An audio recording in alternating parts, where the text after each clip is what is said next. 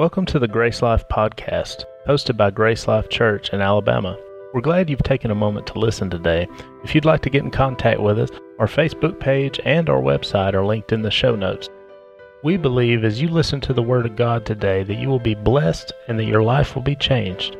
Let's join the service already in progress in the sanctuary with Pastor West.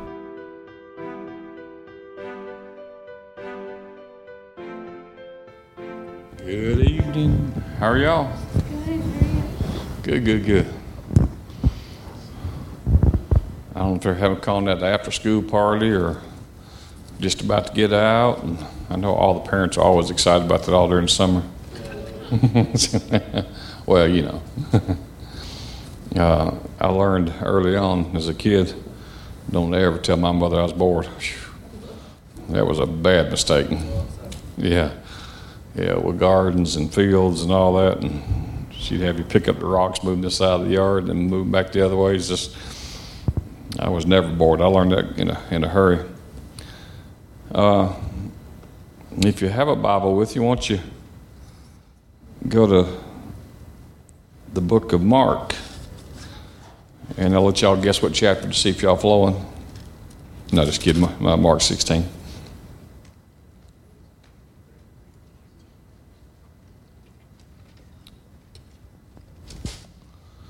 Mark 16. You ever got stirred up on something that you already know about? But you just not really I guess there's a million examples. It could be a hobby, it could be anything, something you know about, you used to do a lot, or you could pick up, but you just you're not like some people play golf, which I don't. I tried it once, but it was so embarrassing. I hit the ball and it went behind me, and I went like this to the car, and I've never been back since. I wished I hadn't bought all new clubs. I sold them for a fraction of the price, never went back. And the guy with me said, I've never seen anyone do that in my life. I would have been okay if it went off to the side, but how do you swing at a golf ball and it goes behind you? So I've never picked that back up again. But I'm just saying there's some things that we know and we could talk about, and some things are in church circles are real commonplace. And we know that they're powerful. But we really haven't given a whole lot of what would be if you go to the book of Psalms, you'll see you read a psalm, and at the end of it, it'll say Selah, S-E-L-A-H, and that word just means pause and think about this. So sometimes we don't pause and think about this, and this is, of course, considered, a lot of people call it the Great Commission, but in Matthew 16, this was Jesus as he was ascending back into heaven, and he was given instructions. So you would assume someone who's going to be gone for a little while. Now, I don't know what he thinks a long time is, but he said, I'll be gone a little while. It's been 2,000 years. But anyway, he said, this is his words to his disciples. And, of course, I always thought it was kind of funny because he kind of got on them right before he left. In verse 14, he said, afterward he appeared unto the 11, and as they sat at meat, he upbraided them for their unbelief and hardness of heart, because they believed not them which had seen him after he had risen. In other words, different people had spotted Jesus before some of his disciples did, and the ones who didn't believe was his disciples. So he kind of cleaned their plow, so to speak, because they didn't believe. But here's their instructions. Verse 15, he said to them, go into all the world and preach the gospel to every creature. He that believeth is baptized and shall be saved. He that believeth not shall be damned. And these signs shall follow them that believe in my name. They shall cast out devils. They shall speak with new tongues. They shall take up serpents, and if they drink any deadly thing, it shall not hurt them. They shall lay hands on the sick, and they shall recover. So that's considered, by many called the Great Commission. It's not really called the Great Suggestion. It's really a commandment where he tells us that we're to go and minister, preach the gospel, and then kind of breaks it down. He says,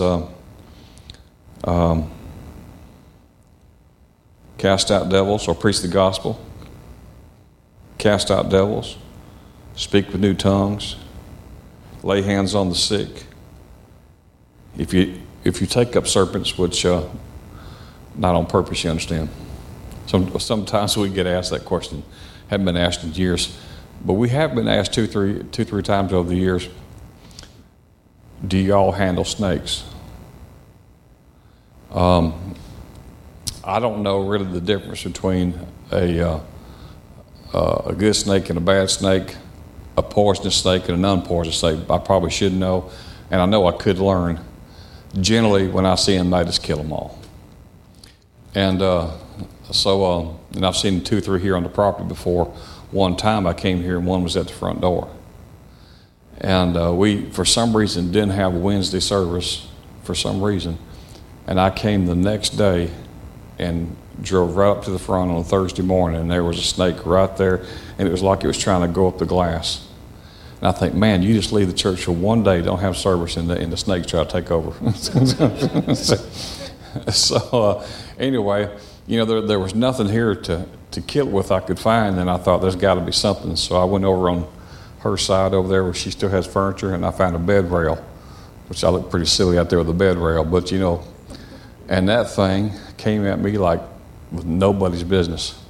So by the time I destroyed this thing, it was hiding from it because it would follow the concrete and get under the lip of the sheet metal, trying to get away from it. And I was in there trying to dig it out. Now I'm committed to the cause, and I have to go through with this. And because my wife's in the car, and I'm good. So I'm out there with this bed rail, off a twin bed, and I'm really giving it what for. And so someone finally saw it, and they said, "Well, that's a good snake. You shouldn't have killed it. That's a good kind." I said, "Well, he's not good anymore."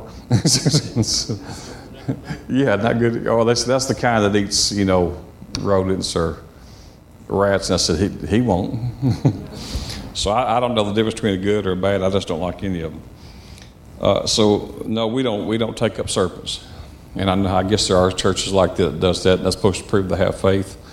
And if it ever comes down to that, I'm just quitting church. I'm not ever doing that. But here's the key to it. And here's kind of what if I can use the word, here's kind of what I'm stoked up about a little bit today. Can I do it that way? So I don't really have a sermon for you. I just want to kind of give us a little tune-up on this, and because you already know a lot about this, and we couldn't cover it all tonight anyway. He said these are the things that we are commissioned to do, but he said we do it in His name. In His name. I don't really think it matters the denomination or the beliefs. Most Christians would not differ on praying in the name of Jesus, would they? If you want to find a difference, it comes down to where they squabble over how do you baptize folks. Some say, well, you baptize in the name of the Father, Son, and the Holy Ghost. Others say, well, you just baptize in the name of Jesus. My main objective is to get them wet. And I baptize in the name of the Father, Son, and Holy Ghost. Or if they want to, I'll baptize them in the name of Jesus. But all authority was given, in the Godhead, but through the name of Jesus. And so, but I don't sprinkle. I mean, if we're going to do it, we get all the way wet. So they get baptismoed, and all the way. And so he said, in His name, we'll cast out devils. But that name a lot of times is used kind of superficially. It's not used, in other words, it's almost used like a formula, because we've been taught that when we pray, we're to pray to the Father, the Scripture says, but we pray to the Father, but we do it in His name or in Jesus' name. And we can kind of just do it formally, like you would say Mr. and Mrs. or Miss or Master, I guess is the correct, for someone who's a young guy who's not married. But it's not because we formally use the name. It's not because we put it in at the right time. It's because we have faith in the name. And a number of years ago, I was ministering to a group of people, and it was kind of like a healing school. And they were coming on Tuesdays, and I was in another city, and I'd been teaching on the authority that we have in the name of Jesus. And just, when you do that and you're studying those things, you think about them more. And so I was walking through a mall, and I came through, I've told the story before, but you never heard it. I was coming through a mall, and I was going through a Sears store, and then I went through the tractor department to go out of the mall to my car. And some lady was at the parts counter, and she was getting a price on something for her lawnmower. And the guy said, well, we can get it for you, but it's going to be this much. And I don't know what it was, but she said, Lord Jesus. So that's how she said it. And in other words, I guess that means it's a little high, the price of the Lord Jesus. And so she was kind of shocked by it. And when I didn't think nothing about it. It was kind of funny, but I was walking to the car. I heard just as clearly as a bell. And that's the reason why a lot of times when people use my name, they get no results. See, the name of Jesus, there was other people named Jesus, but this name was reserved. And it's reserved in heaven. The scripture says it's above every name. That the name of Jesus, that every force, demonic or otherwise, has to recognize and come under this authority, whether in heaven or on earth or beneath the earth. That at the name of Jesus, every knee will bow and every tongue will confess.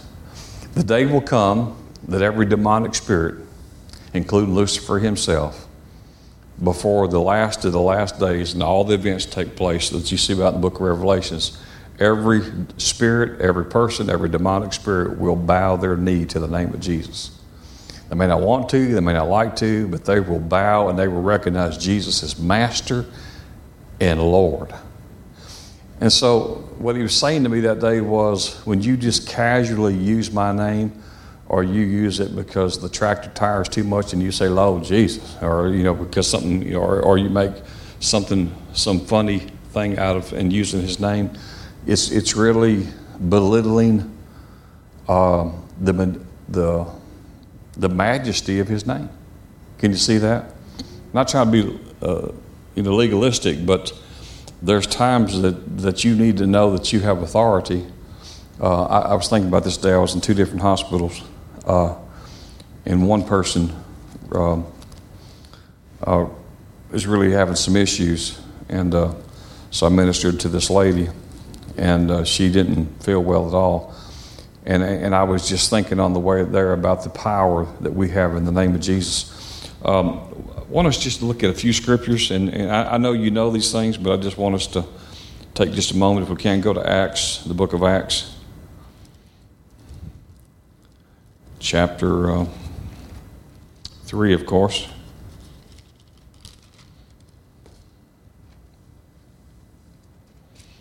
The thing is, what's in a name? Names have recognition, or names associate. It means different things to different people. If I use the name Henry Ford, what does that associate with? Cars or automobiles. If you use the name Rockefeller, does that sound like someone who's in poverty? Or does that sound someone that would have to do with wealth or finances, right? And so, names mean things. And you have to understand what's in a name associated with a name. In other words, you have to know what backs that name up to know what's been invested into it. And so here, in Acts chapter 3, verse 1, this is Peter and John, verse 1, they went up together into the temple at the hour of prayer, being the 9th hour, and there was a certain man lame from his mother's womb was carried, whom they laid daily at the gate of the temple, which is called Beautiful, to ask alms or money of them that entered into the temple, who seeing Peter and John about to go into the temple asked alms, in other words, alms being money. So he's crippled from birth. He has no way to support himself. He legally had the right from the government, you might say, to be a beggar. And so he's asking for alms or money. Who seeing Peter and John about to go into the temple ask alms. And Peter, fastening his eyes upon him with John, said, he looked to this man, he said, look on us. And he gave heed unto them, expecting to receive something of them. Now, of course, what's he expecting to receive, you suppose? Money or alms, right? I mean, that's. So Peter and John said, hey, look at us. So he's looking, put something in the cup there.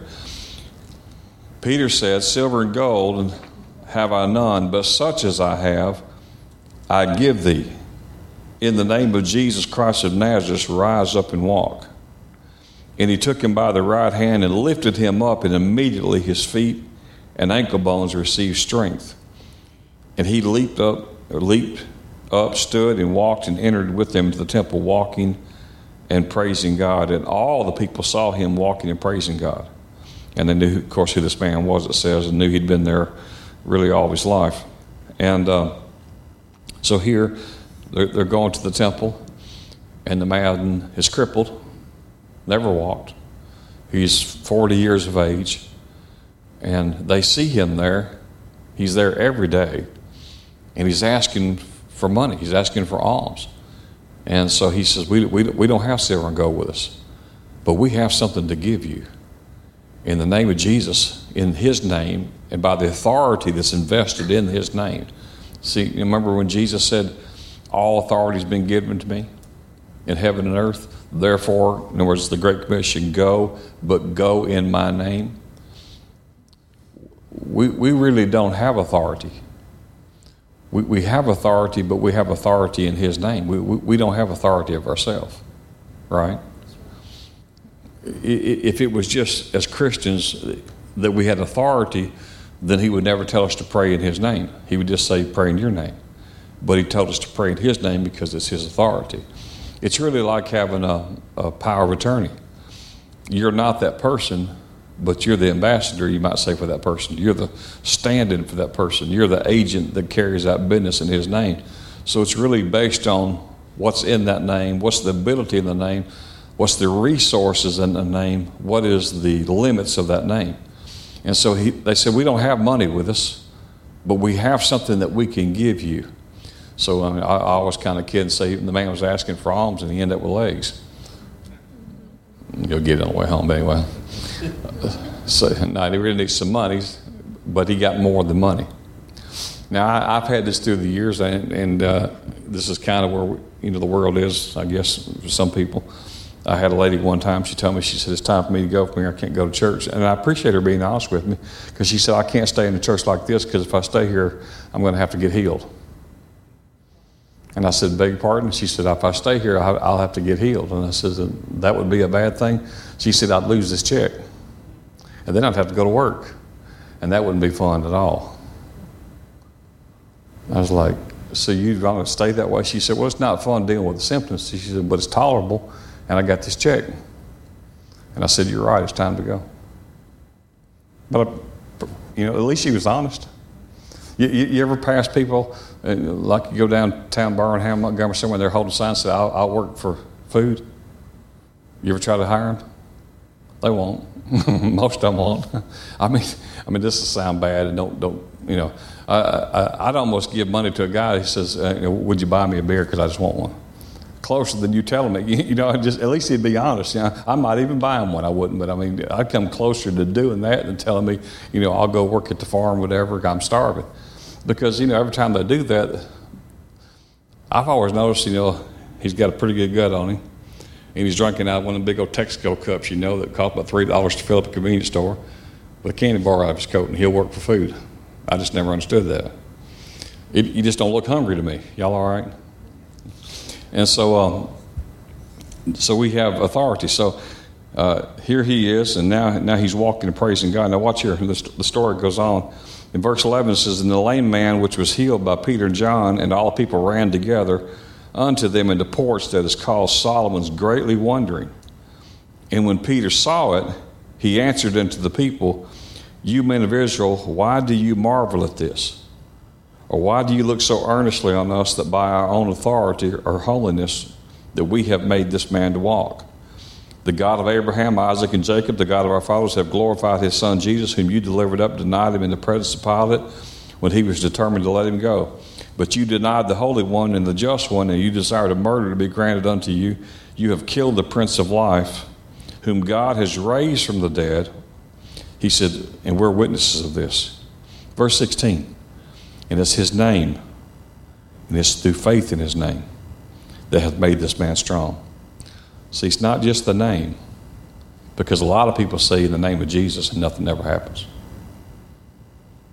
I mean, you might as well just say in the name of Buddha.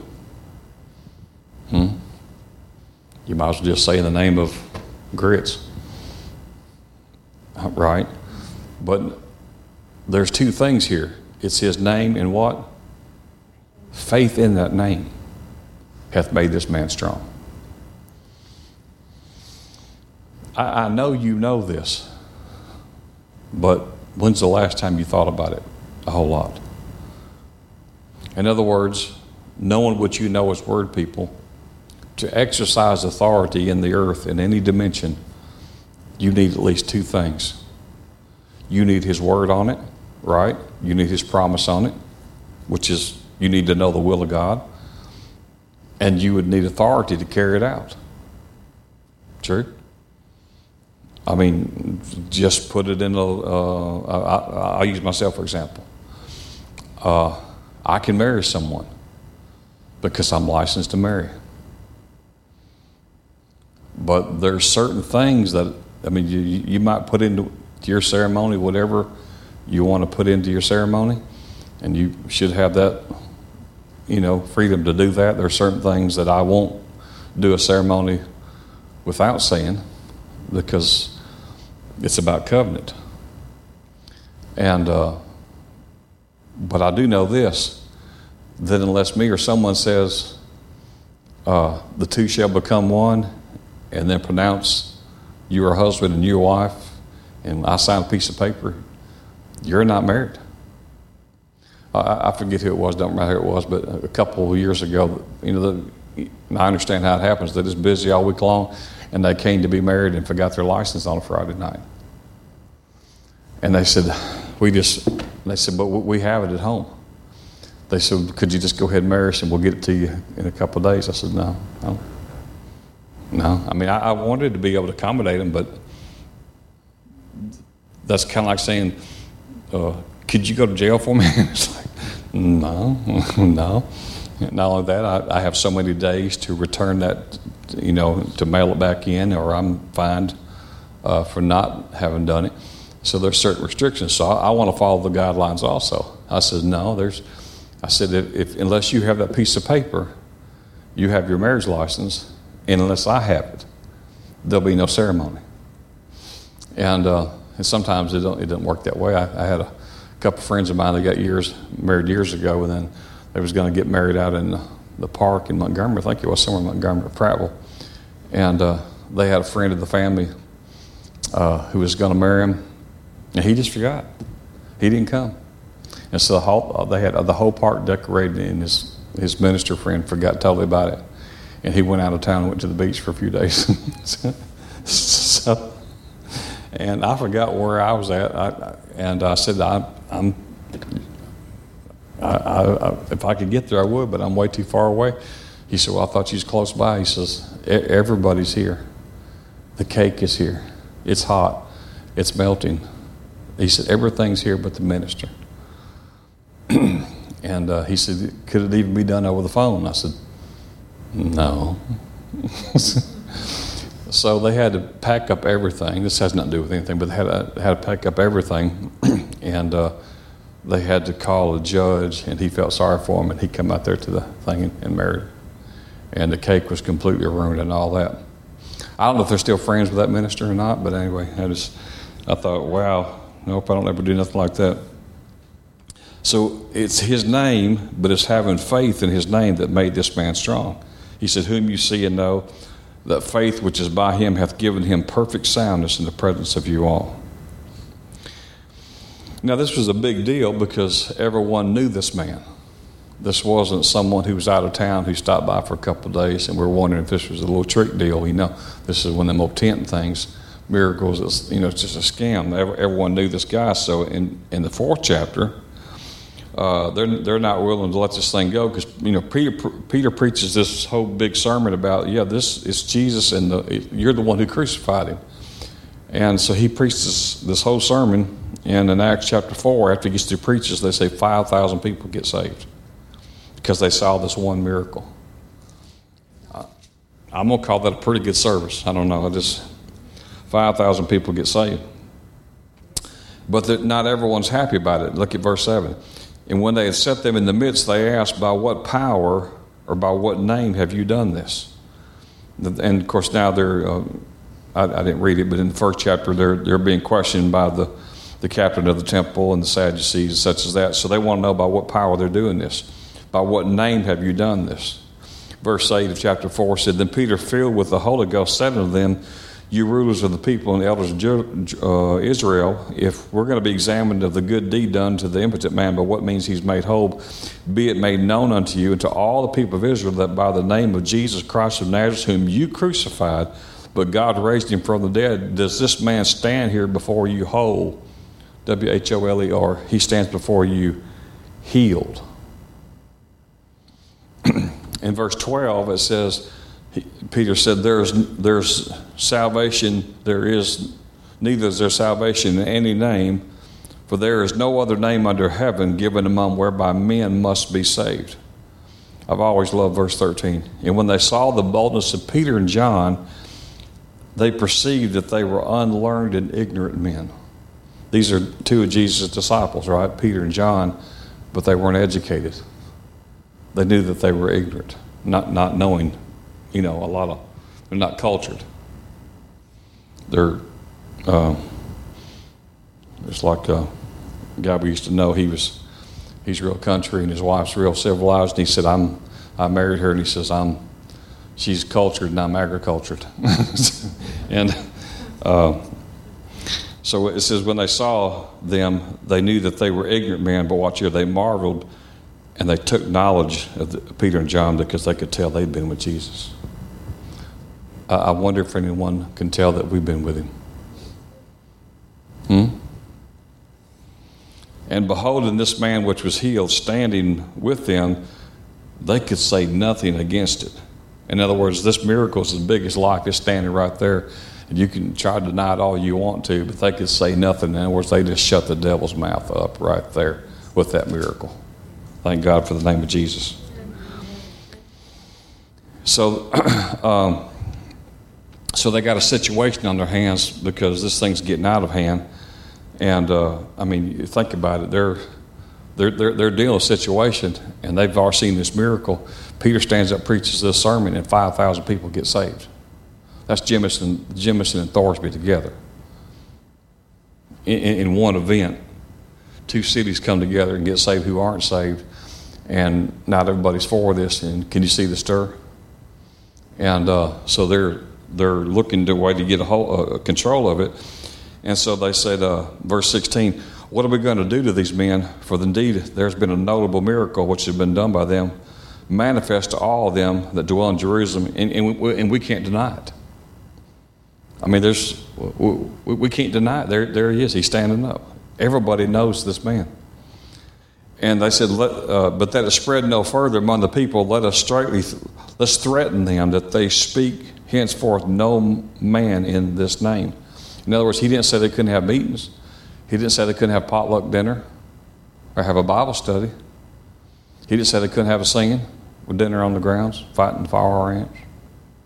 He said, tell them they can no longer use this name. What is it about the name that bothers Satan? He knows the ability and the authority of the mighty name of Jesus. So they said, we're going to threaten them and tell them they can't speak in his name. So they called him, and then and this is what they told him. So they called him and says, they commanded them not to speak at all and don't even teach in the name of Jesus. Now remember, Peter and John's ignorant, right? They answered and said unto them, whether it be right in the sight of God to hearken unto you, more unto God, judge ye. For we cannot but speak the things which we have seen and heard. So when they had further threatened them, they let them go, finding nothing how they might punish them because of the people. For all men were glorifying God for that which was being done. For this man who was healed, he was above 40 years old, of whom this miracle of healing was showed. And being let go, they went into their own company and reported all that the chief priests and elders said unto them. And when they heard that, they lifted up the voice of God with one accord and said, Lord, you are God, which hath made heaven and earth and the sea and all which is in them is. By the mouth of the servant David has said, why did the heathen rage and the people imagine vain things? The kings of the earth stood up and rulers were gathered together against the Lord and against his Christ. For of a truth against thy holy child Jesus, whom thou hast anointed, both Herod and Pontius Pilate, with the Gentiles, the people of Israel will gather together, for to do whatsoever thy hand and thy counsel have determined to be done. 29. And now, Lord, behold their threatenings, and grant unto us, your servants, that with all boldness thou may speak forth thy word, by stretching forth thy hands to heal, and that signs and wonders may be done by the name of church. Signs and wonders may be done by the name of the Holy Child Jesus. And when they prayed, the place was shaken where they were assembled together. And they were all filled with the Holy Ghost, and they spoke the word of God with boldness. In other words, they were filled and spoke in other tongues, and that's not even the service. That's just what happened. When's the last time you went to a church service and they prayed and the grounds began to shake? That's where Elvis got that song, Jailhouse Rock, and a whole lot of shaking going on there. Verse 32, and the multitude of them that believed were of one heart and of one soul, neither said they anything odd to the other things. Anyway, so now this is their prayer. And their prayer is, Lord, you heard their threats. They told us not to speak or teach in your name anymore. They threatened us, so they come back. They came to their own company, and they shared what had happened. They shared the threats, but they prayed, Lord, grant unto us boldness to speak. Even though they say they're going to do this, give us the boldness to speak. And we're going to ask you for signs and wonders and miracles and demonstrations by the name of the Holy Child Jesus. That's a prayer, right? Do you suppose God answers prayer? Acts chapter 5, here's the answer to their prayer. Acts 5:12 is the answer to Acts 4 prayer. By the hands of the apostles, verse 12, were many signs and wonders wrought among the people, and they were all with one accord in Solomon's porch, and the rest durst no more join himself to them, but the people magnified them, and the believers were the more added to the Lord, multitudes both of men and women, insomuch that they brought forth the sick into the streets, laid them on beds and couches, that at least the shadow of Peter passing by might overshadow some of them. And there came also a multitude out of the cities round about unto Jerusalem, bringing sick folks, and them which were vexed with unclean spirits, and they were healed every one.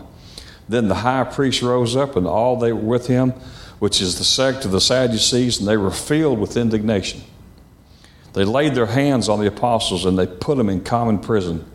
But the angel of the Lord by night, he opened the prison doors. In other words, he made their bail supernaturally. Can you see that? They put them in jail, but the angel says, I don't think so. He made their bail.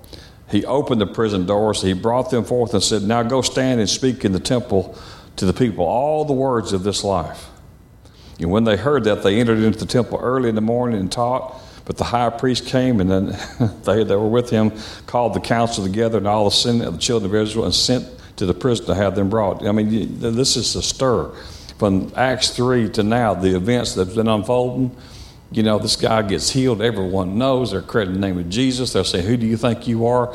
By your holiness you did this. They said, it ain't us. It's not our holiness. It's the name of Jesus. The one that you crucified, the one that you wouldn't go. You wanted a murder granted to you and to let him go, and you crucified the Lord. But he's been raised up, and we're witnesses of this. And that's why this guy here, so they come up with this deal, said, we got to stop this, before, he gets into Clanton, Thornton, and then he'll take Calera, then it'll be way over 5,000. Then who knows, it could get up to Hoover, then what we're going to do. And so they threatened them. They went back to their company, And they prayed, and they said, we're being threatened. It doesn't sound good. They usually carry it out. They sound like they carried it out because they killed Jesus, right? And so give us boldness. And he did. And now they just got the sick laying out in the streets. And they can't all get to Peter and John. And when the apostles come by, just the shadow, if the shadow got to them, if the shadow of them got to them, they were healed. And evil spirits came out. If the shadow of them just came on them. So there's a stir here. So, so they put them in prison, and then an angel gets them out. What's he going to do? So they're still mad, of course. And verse 24 of chapter 5 says, now when the high priest and the captain of the temple and the chief priests heard these things, they doubted of them whereunto this would grow. Then came one and told them, saying, behold, the men which you put in prison, they're standing in the temple. And they're teaching the people in the temple. We put them in prison, but they're in the temple. How'd that happen? They went unto the captain with the officers, and they brought them without violence, for they feared the people, lest they should have been stoned. And when they had brought them forth, they set them before the council, and the high priest asked them, saying, did we not straitly command you not to teach in that name? And behold, you have filled Jerusalem with your doctrine, and you intend to bring this man's blood upon us. Peter, now you understand, Peter's not the same Peter before Acts chapter 2. Now that he's filled with the Holy Ghost in the upper room, remember Peter before the crucifixion, he denied that he even knew Jesus out of fear for his own life, right? But now something's happened to Peter. Peter's been filled with the Holy Ghost, and now Peter's all up in the grill. Is that still current? Can I still use that, up in the grill? Y'all let me know if it changes, okay? I need to be up with these times. Anyway, so he's up on the grill. Okay. You have to help me with these things, there's generational gaps, They tell me to quit using it. It's off the chain, so I guess that's kind of gone.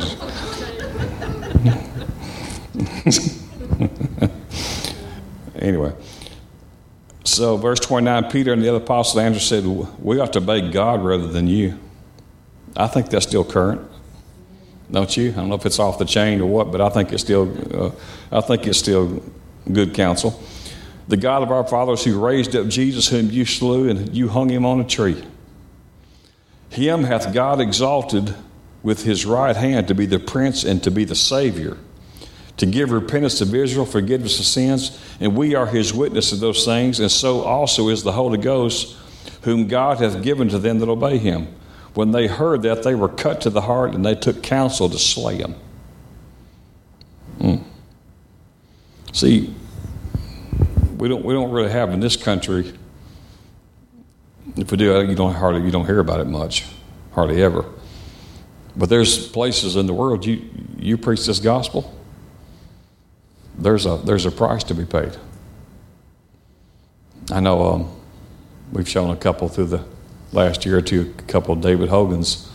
He's in Mexico, and he's out there with the cartel, and he has an organization of hundreds of ministers in his organization. He's had already well over 100 of his ministers killed. And so David Hogan says, going out of your house to go to the store to get some bread and milk, you need to know when you go out there that they're looking for you.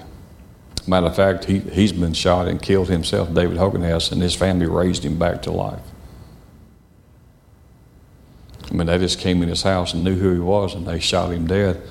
And his children, his wife, after they left him, didn't kill his family, killed David, and they raised him back up. And David went back out there and preached some more.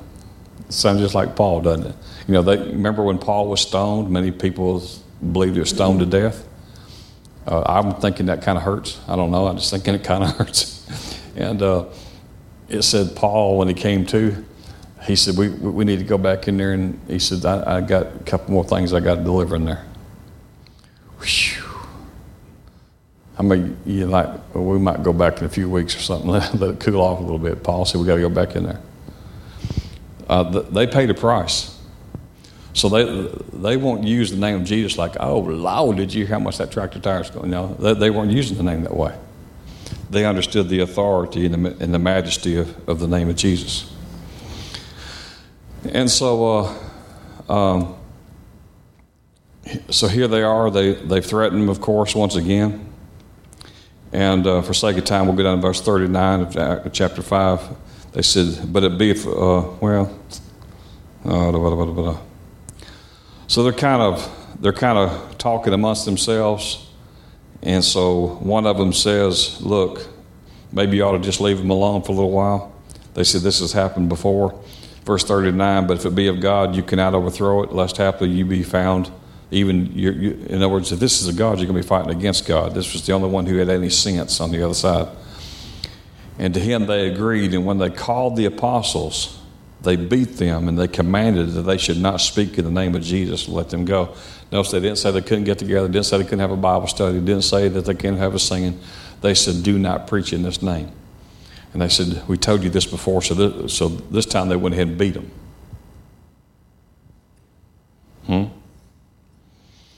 Now watch here, verse 41. And when they departed from the council, they were rejoicing that they were counted worthy to suffer shame for his name. And they were daily in the temple and in every house, and they would not cease to teach and preach Jesus Christ. So they weren't scared, right? Now, there's several places we could look at, but I just want to look at one more here. I just have one here. And there's several of them. Well, I had it here a while ago. Acts chapter, is it 9? Where is it where they preached? That may be Acts 19, let me see. Yes, Acts 19.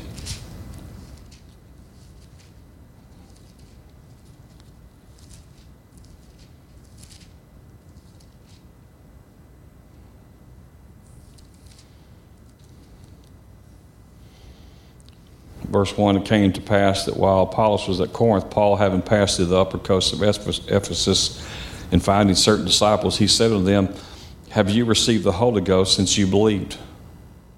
And they said unto him, we have not so much as even heard that there be a Holy Ghost. Let's just say the printed page hadn't got out very well. So here are these people, Jesus has been gone for years, and they said, well, have you received the Holy Ghost yet? And they said, what's that? Is there a Holy Ghost? And if there is, what is it? Is it a person? I mean, they're absolutely clueless. Look what's happening, and they have nothing to work with like we have to work with.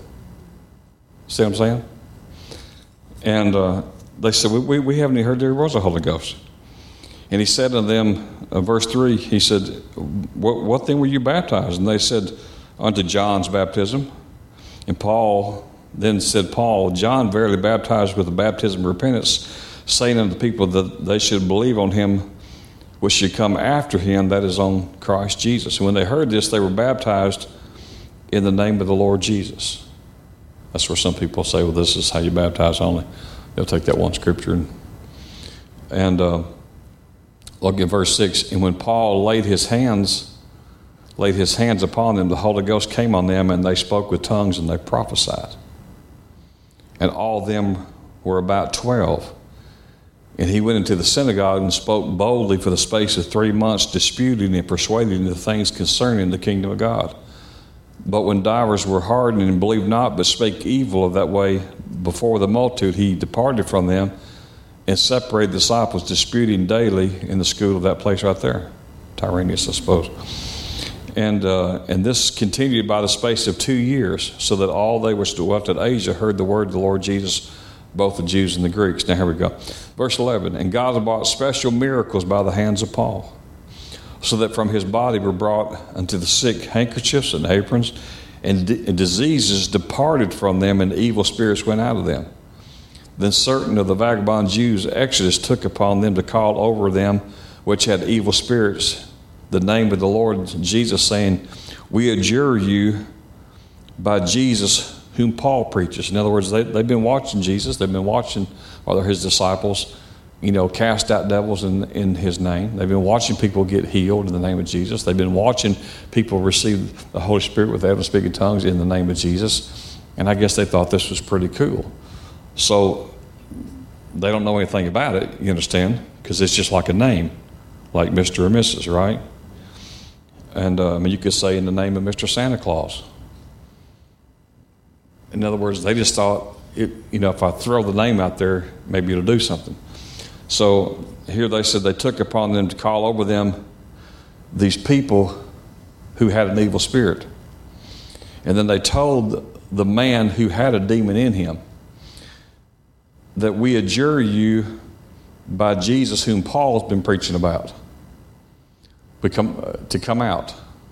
In other words, we was in a meeting with Paul and we heard him use that name. So we adjure you by that name that Paul has been using every now and then, the name of Jesus. God, come out of him. Now here's the evil spirit speaking through this man whom he's taken possession of. And the evil spirit answered him, that's not really what you're looking for. They said, Jesus we know, Paul we know. Who you is? Who are you? Right? we know who Paul is. And we know who Jesus are. Who are you? So hell knows who Jesus is. Hell knew who Paul is. But they're saying, but your name hasn't been mentioned there. Who are you? Now watch this. This is someone who's using the name who don't understand the name or the authority of the name. And the man in whom the evil spirit was leaped on them, and he overcame them and prevailed against them, so that this man, who'd been to one Bible study, he fled out of the house naked and wounded. I bet he kept that to himself the next meeting. What do you think? So they said, we know Paul. We know Jesus. We've had to deal with them all the time. But who are you? So once again, if we need to understand the authority that we have in Jesus' name.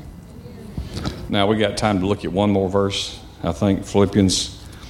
Got 4 chapters. We'll read all of. No, I was kidding. Philippians. Scared somebody out there. Philippians 2. I know we're reading a lot of scripture, but I'm reading, y'all just sitting there. Praise the Lord. That's why they pay me so much. Philippians 2:9, 8, 7, 6. Okay, 5. If we go down to 1, we have to blast off, so we'll stop at 5. Philippians 2, let this mind be in you, which was also in Christ Jesus. Is that possible? Let the mind of Christ be in you, the same mind that was in Christ? That's a big statement, isn't it? Who being in the form of God, Jesus thought it not robbery to be equal with God. He said, now you think that way. Uh-oh. Let the same mind that Jesus had on this subject be in you. He thought it not robbery to be equal with God in this matter. Now, did I say you was God? No. Matter of fact, let me make that plain. There is a God, and you and I aren't him. Let me just clear that up. Okay? But watch here, verse 7. But he made himself of no reputation, and he took upon him, Jesus, the form of a servant. It was made in the likeness of men. Who being found in fashion as a man, he humbled himself, and he became obedient to the death, and to the death of the cross. So see, he humbled himself. He stripped himself of his deity, of who he was in heaven, what he was in heaven, and became a humble servant. Because he did this, because he humbled himself low, God exalted him high. Because he was high, he was willing to go low and become obedient, even to the death of the cross. God lifted him to higher position. If you want to go high, you first need to go low. If you want to start off high, then you say, I adjure you in the name of whoever they use over there in Jesus' name. And there's going to be a conversation that's going to come out of it, apparently. Now watch here. Verse 9, wherefore God hath highly exalted him, Jesus, and has given him a name that is above every name. Now, I've always taught people, so don't be concerned about going to the doctor. Don't be concerned about going to the physician. And don't be concerned because they give you a name that scares things. Right? Because there's just words out there that carries sentences to them, and sometimes to the place of death. I mean, and they can have a lot of first mention fear. In other words, you may have something that's happened in your family, and you may have had family members that have battled with certain diseases, or you haven't even died with them. And then if you get diagnosed with such a thing, I'm telling you, the enemy's going to really try to work a deal on you and saying, you know, your mother or your grandmother or so-and-so, they had this or they died from this, and now you have it. And the first thought he's going to put in your mind, and now you're going to die. That happens all the time, right? And you didn't have those feelings until they gave you a name. Right? You know, if they said our reports show this, you know, then that caused a fear to rise up because of. But if it had been something, you know, just off the mind, like crazy, like, which I can come up with crazy stuff sometimes, you know, like how many licks did it take to get the center of a Tootsie Pop? 1, 2, 3. Well, that's not going to cause fear, right? Actually, the answer is just one. Anyway. Maybe why I'm missing a few teeth back here too, anyway. But watch here. So God has given him a name that, because he lowered himself and God exalted him, and he has given Jesus a name that is above every name, that the name of Jesus, every knee should bow of things in heaven, and things in earth, and things under the earth. That's the devil's kingdom. Every knee. So if they give you a name, you got a name that's above it. I don't know much about cards or poker or whatever, all the stuff like that, you know, but I mean, but in other words, you got something that can trump it. Any name of heaven, of earth, and of beneath the earth. You got a name that's greater than that name. If you don't ask, they'll believe Pam over. They gave her not a good sentence one day, right? It's one of them scary names. Matter of fact, she was in the same service as someone else, and they had pretty much the same diagnosis. The difference is she's here and the other one's in heaven, which is not a bad day. The difference was one followed instructions and the other one wouldn't. I mean, you don't know her, so it doesn't really matter. I wouldn't say that if you knew her, but Pam, I guess, has to know who she is. She's a wonderful person. She's in heaven, but she wouldn't follow any instructions. None. And when I had to go do part of her funeral, which I didn't want to do because I don't even hardly know her myself, I went to the funeral in downtown, where was it? Burnham? And I went there, and they said, are you so-and-so West? I said, yeah. I'm her last place of a church that she'd been to. They said, you need to sit here with these other men. I said, who are they? They said, oh, all y'all are her pastors. And there's 14 of us. I said, all these people are her pastors? And, you know, it was a big church downtown Burnham. It was an all-black church, and I'm the only pale face in the crowd, which I didn't care about that, but I knew I didn't have enough color on. And when you go to a white funeral, they always say, you know, Mama wanted this to be a celebration. White folks don't celebrate nothing. That's not a celebration. This was a celebration. This was on borderline nightclub party. Not that they was drinking. I mean, it was, matter of fact, they got so busy praising the Lord and doing the things that they almost knocked the casket over with Rita in it. And if Rita was, well, she wasn't a little girl, I'll just tell you that. It took a special casket. That's all I'm trying to say. And she had a voice. Well, did Rita have a voice? Y'all know her? Y'all remember Rita? Did Rita have a voice? When Rita would sing, one thing I'd ask her was, please don't bust my speakers. I said, just hold the mic way down here. Because she did not need. She had a stadium voice. And because she was such a great singer, she wanted to, no, that'd be wrong. I don't know her heart. Her actions look this way. She couldn't stick one place because she had to be everywhere to use that voice. And because she had to be everywhere, she was grounded nowhere. And she was planted nowhere. So if you keep taking a flower and keep transplanting it all over the yard, it's not ever going to grow any roots. See what I'm saying? And you know, if you got a favorite rose bush or whatever it is, you know, and you're just like, well, I think I want it here.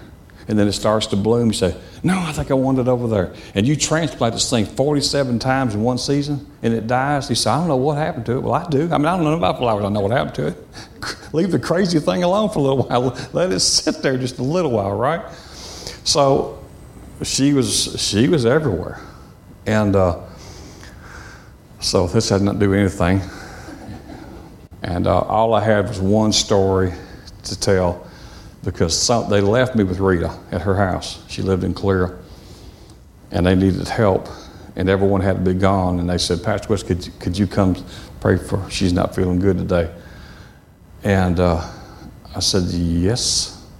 So I got there. Then her husband and a family member said, we need to run, pick up some stuff from the store. Could you stay here for about 30 minutes and we'll be right back? And I said, okay. And she was in a hospital bed in the living room, and I'm on the couch. And all of a sudden, I can't see Rita moving. And all of a sudden, I can't see her stomach or nothing moving. And all of a sudden, I didn't see no signs of life anywhere. And I'm with her all by myself. You know, she ain't been in my church so long. I mean, I don't know nothing about her really. So I thought, oh my gosh, she's died on my watch. I mean, in her house. Oh my gosh, what am I getting myself into?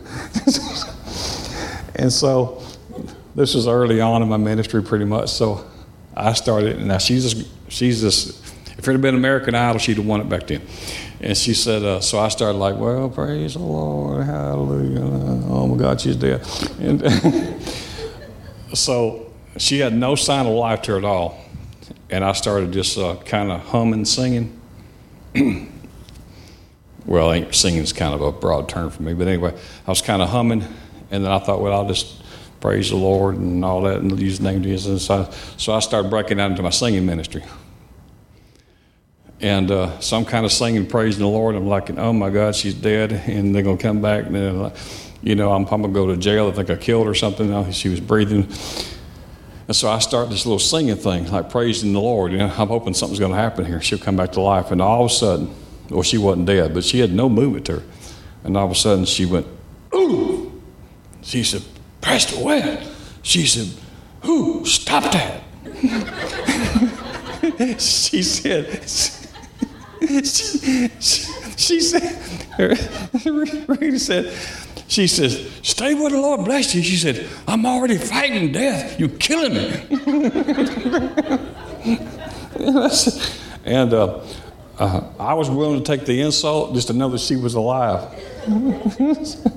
So when Jimmy, her husband, got back, I said, I need to go. I need to go right now. I know I got something I got to do somewhere. But they were in the same service, her and Pam. Matter of fact, I think one was sitting here and one was sitting there. And they both really had the same thing. And Rita had that night, she had an amazing manifestation. The glory came down that service and in our Clanton church. And she just kind of stood up because, I mean, she couldn't even sit in the seat that night. She was just going to faint and fall out. We had to, if I best I remember, kind of tie her in a chair so she wouldn't fall out. You know, with a couple of belts, we took her belts off, and I know it looked but we didn't want her to fall down and say, well, how did she die? Well, in our church service, you know. So we had to keep a way to keep her in the seat, and the glory came in that service. You remember? Is that right, Pam? And she stood up in this loud voice, began to praise the Lord, and then the word of the Lord came and gave her instructions what to do. And what to do from this point, and she would progress and better and better and better, and she never came back. Someone talked to her and talked her into going to some type of herb farm somewhere in Tennessee, that changed some chemicals in your body and you could be healed from natural herbs. I was thinking, just like last week we prayed for you, and that's the first time you stood on your own 2 feet and with a loud voice praised the Lord. The glory actually come down in the service. It was like 45 minutes and we just prayed and the glory just in the service. And all the strength came in her body and she stood up and said, "Praise the Lord," with this big voice. And then she went from there to an herb farm. I'm going to write a book one day. I don't know. I got to limit the pages way below 1,000 somehow. But so anyway, let's wind this thing up. And that the name of Jesus, every disease shall bow. Every name of every disease shall bow. It's not just because we use the name, right? Can you see how you could just use the name? Right? Clark Kent, this is kind of like an illustration, you understand? He was supposed to be Superman, right? But he couldn't just go in there and say Superman. Clark Kent had to know something. There had to be something there that could transfer to something else, to turn to something else, right? So you can't just pull it out and say, "Well, in Jesus' name," and then stand back and see if something happens to it. It's not that way. It's not like spraying the bug, wasp and see if, that's good. That's not how it works. We have to know what's in the name, what's been invested in the name, the authority that's in the name, who we are in Him, what He is in us, what He's given us, the authority that's in that name, and we got to know the devil's under your feet. And when he knows that you know that, he knows his place. Because every time Jesus came about and the disciples came about and they knew who they were, devils were looking to get out of town.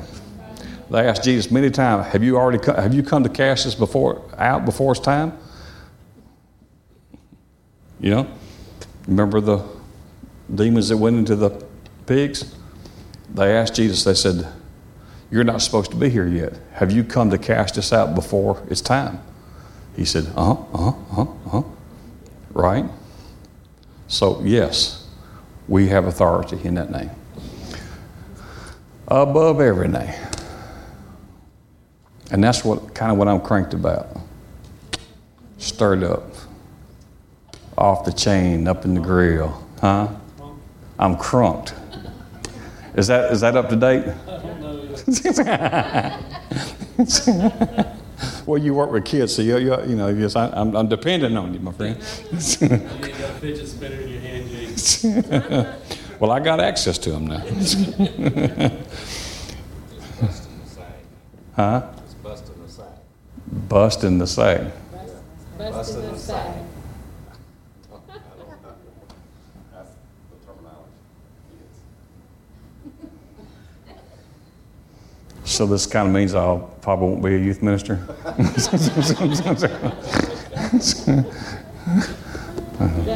They don't know what Shazam means. Hey, they remember Joe Morris. We ain't had Joe in a couple 3 years.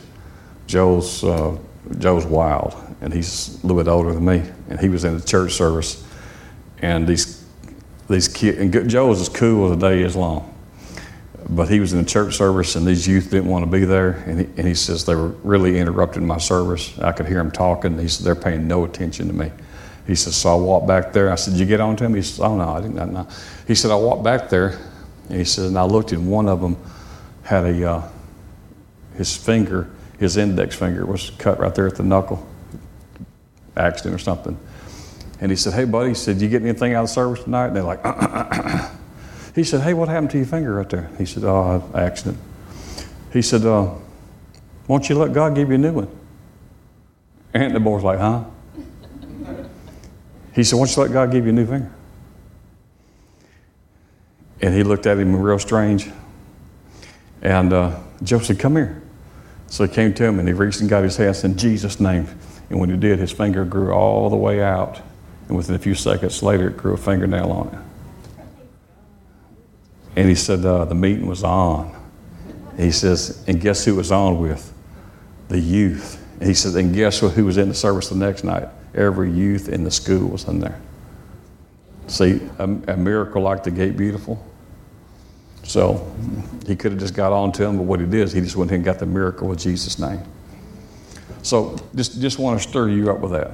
And just kind of watch your language sometimes, because we do it. We all slip sometimes. And, we just like, oh man, oh Lord, oh God, oh Jesus, and it belittles the name. When you read Revelations, you'll find there's a chapter, 1, 3, 5, somewhere in there. And it's before the book of Maps, I know that. That only one person is worthy to open the seals, and it's going to be Jesus. And when he walks in, everyone's going to be breathless. And they're going to see him open them seals. And the one who saved us out of every nation, out of every kindred, out of every culture, and it's going to be this man, his name Jesus, and every knee will bow and worship him. So I'm just telling you, you use that name with authority, and you use it with power, and you use it with boldness, and you know who you are in him. Amen.